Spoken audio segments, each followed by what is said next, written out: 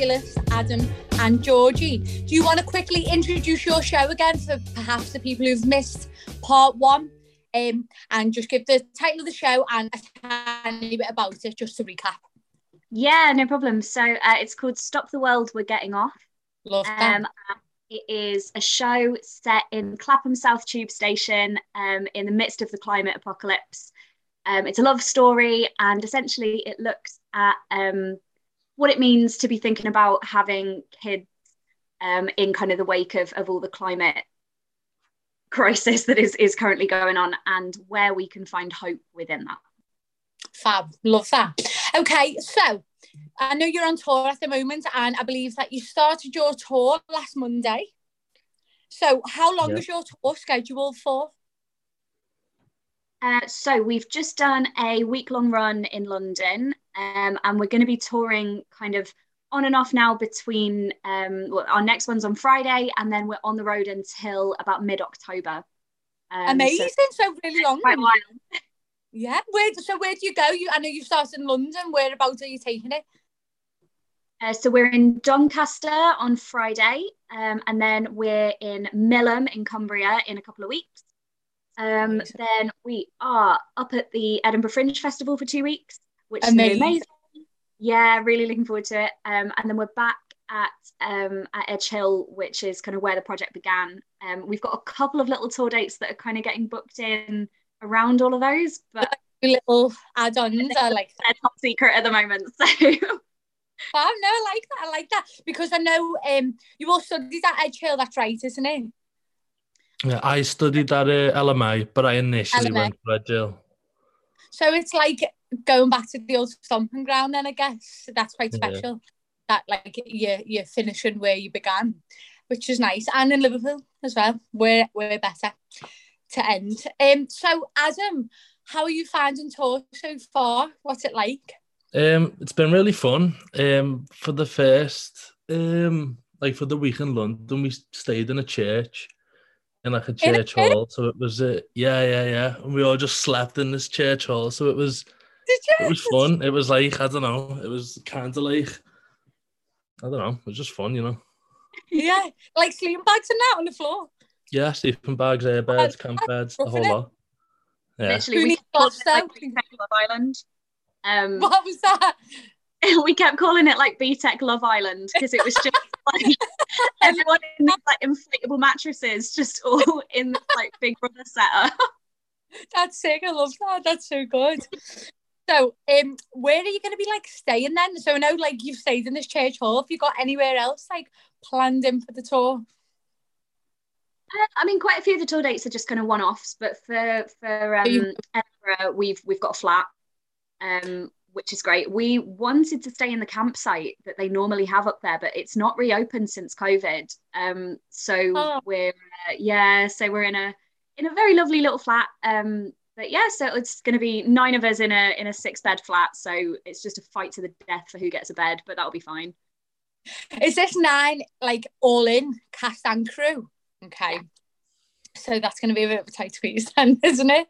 Have any of you either been on tour before, or is this like first time? First time, really. But it's been fun. I think it as well because like with like obviously staying in churches and like it's all over the place. It's like it's fun. Do you know what I mean? It's like it's better than just staying in like a hotel. It's just fun to just be with like your mates essentially. Like you're just doing things you never would normally. Yeah, it's like a little holiday. Yeah, I like that little holiday. Church hall. I'll book myself in. So I know you've done 1 week, but what have the audiences been like? Like, how have they taken the show? I know the show's got like a really important message. Do you feel like it's being delivered and accepted how you thought it would be?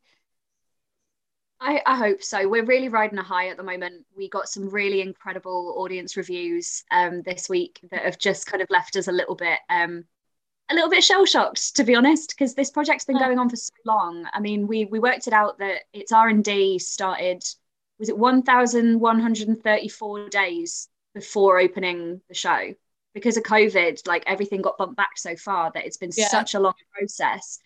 And there were so many times in that where we were, you know, as you do, you second guess it and you kind of go, is this the right thing? Are we ever going to get this project on its feet? And then we did. And, you know, the first night went really, really well. And, you know, the remaining nights as well. But yeah, just the feedback we've been getting has been incredible. Lots of people feeling sort of in equal measures anxious and hopeful, which is kind of important. We wanted to be able to say, you know, this is a really, really serious subject and you need to take it seriously, and actually you should be scared and you should be anxious, and all of those things are valid, but that's not the only thing you can feel. There's lots and lots of hope and lots of love and lots of potential for it still to have a happy ending. So it seems to be going down well. So received well, because that's what I was going to say. What is it that you would want your audience to take from it? Would you want your audience to go, oh, that was a laugh at, or would you want them to be like, well, I need to change my ways? You know what I mean? Like, and that's nice that it's getting received how you're putting it out. So with the tour and like getting it on its feet, I know you had like a lot of struggle during COVID, which I can imagine was just an absolute mare, like the world stopping right in the middle of your amazing idea. But like, whilst on tour so far, have you like ran into any more like difficulties or things that you thought you wouldn't run into? Do the rail strikes count? Because that was a really bad week for us to be in London.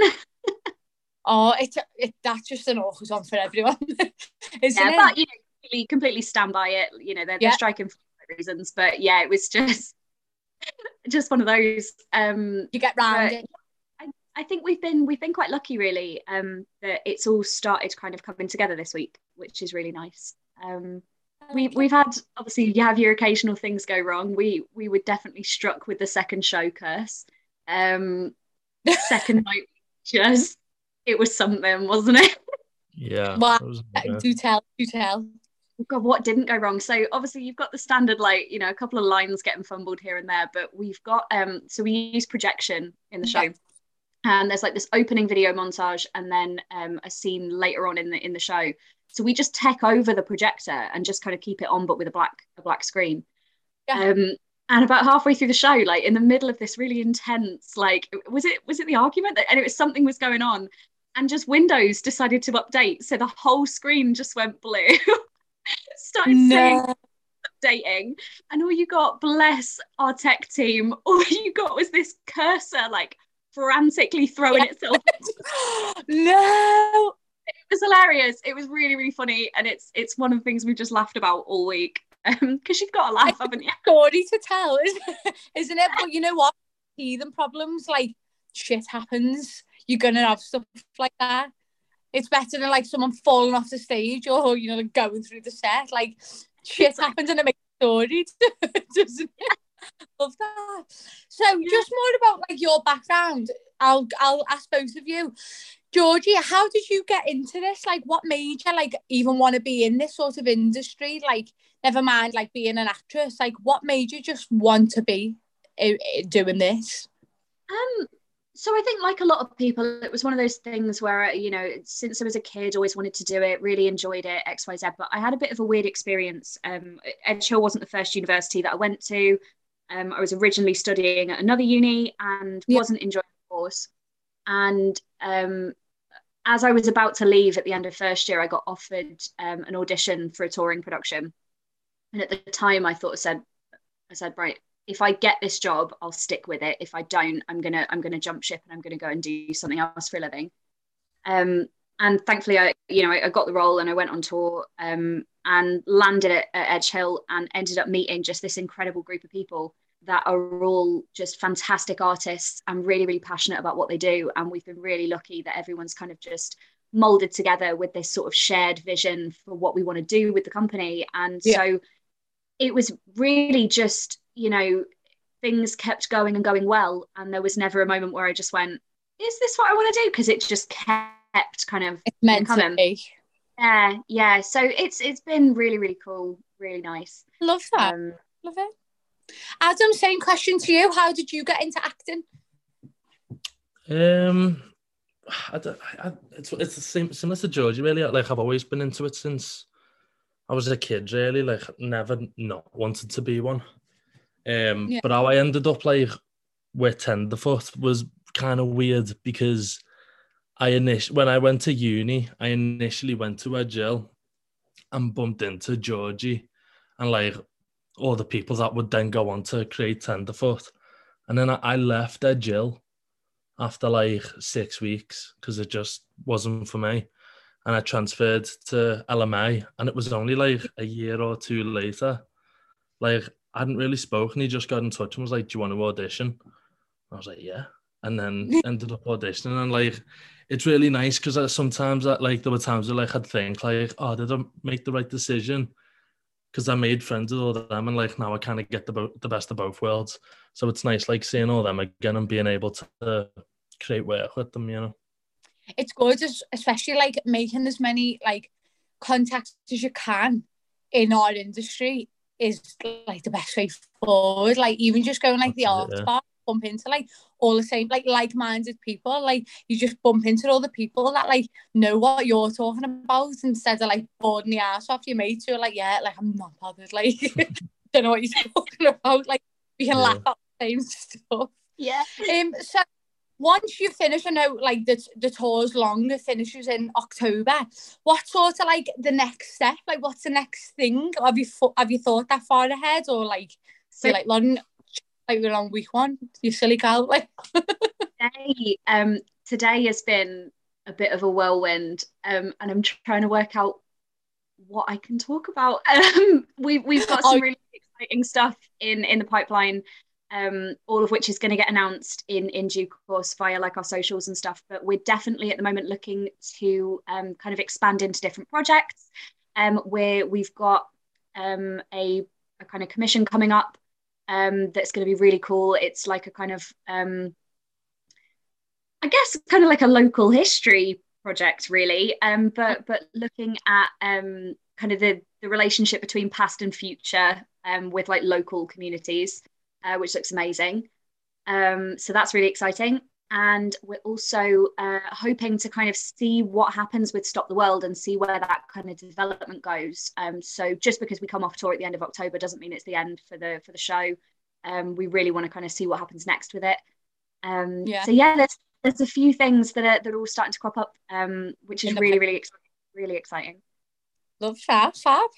Okay, so what I will ask, I'll come to you first, Adam. If you've got any one piece of advice, or as much as you want to give, to maybe someone who is at the beginning of like sort of thinking about wanting to get into the industry, even if it's not acting, you know, just wanting to be a part of it. Maybe that's crew, maybe that's like, you know, set design, whatever. What's some advice that you'd give to them?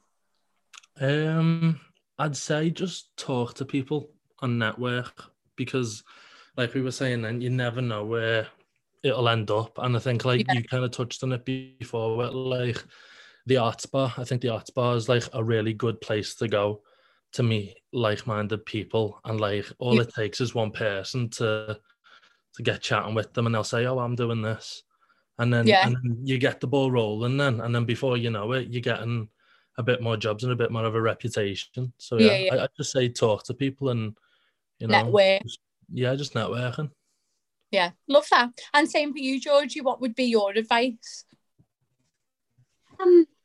I think there's a little bit of just having to trust your gut, and sometimes just having a bit of confidence in yourself, because it's not always straightforward. It's really rarely straightforward actually to be kind of jobbing in this way. So just having the self-confidence to kind of pick yourself back up when you do get the knocks and really, really enjoy it when you do get the highs is massively important. But I think kind of similar to the, you know, talk to everyone, make as many friends as you can.